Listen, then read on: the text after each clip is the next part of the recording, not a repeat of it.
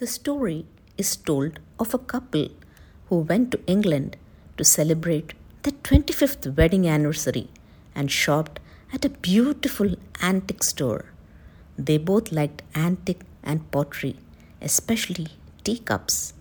And when they spotted an exceptional cup, their interest was piqued. May we see that?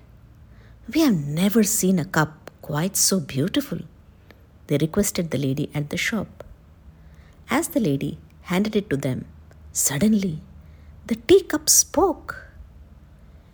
"You don't understand," it said.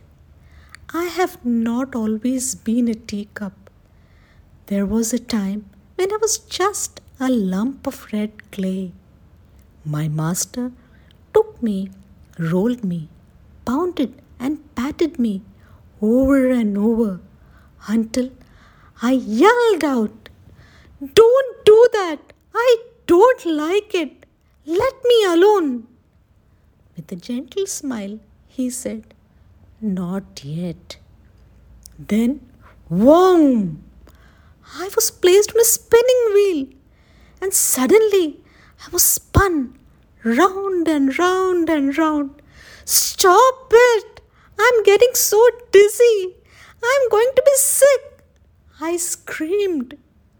But the master only nodded and said quietly, 'Not yet.' He not only spun me and poked me, but also prodded and bent me out of shape to suit himself. Subsequently, he put me in the oven where I experienced extreme heat. I yelled, knocked, and pounded at the door. 'Help! Get me out of here!' I screamed. 'Not yet,' said my master. When I thought I couldn't bear it another minute, the door opened.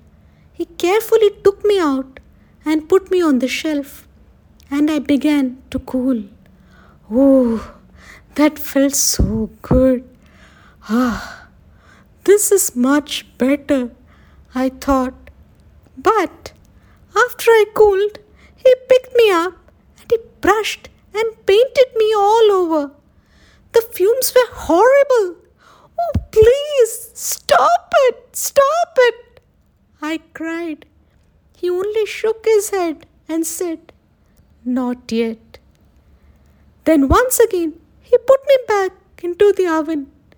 Only it was not like the first time.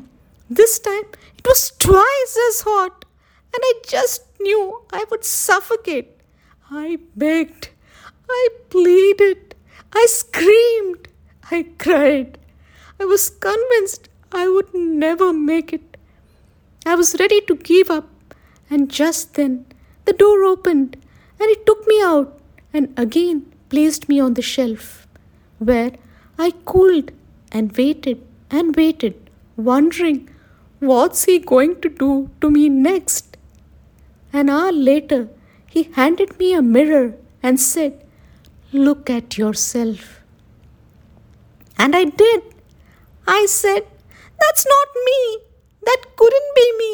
It's beautiful. I'm beautiful.' Quietly he spoke.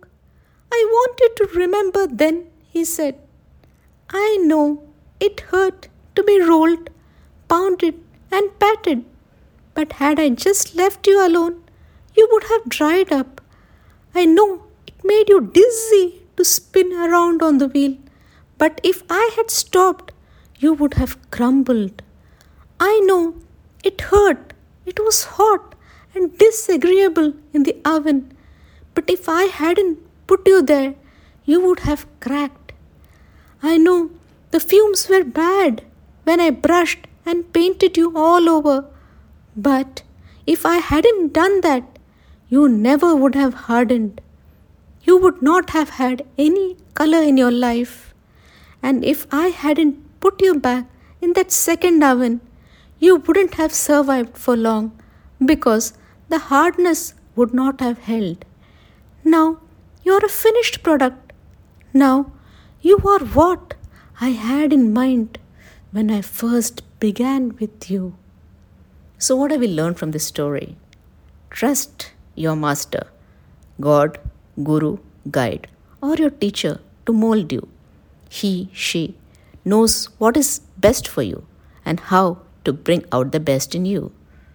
Anything great can be achieved in life only by working hard, going through a lot of trials and tribulations.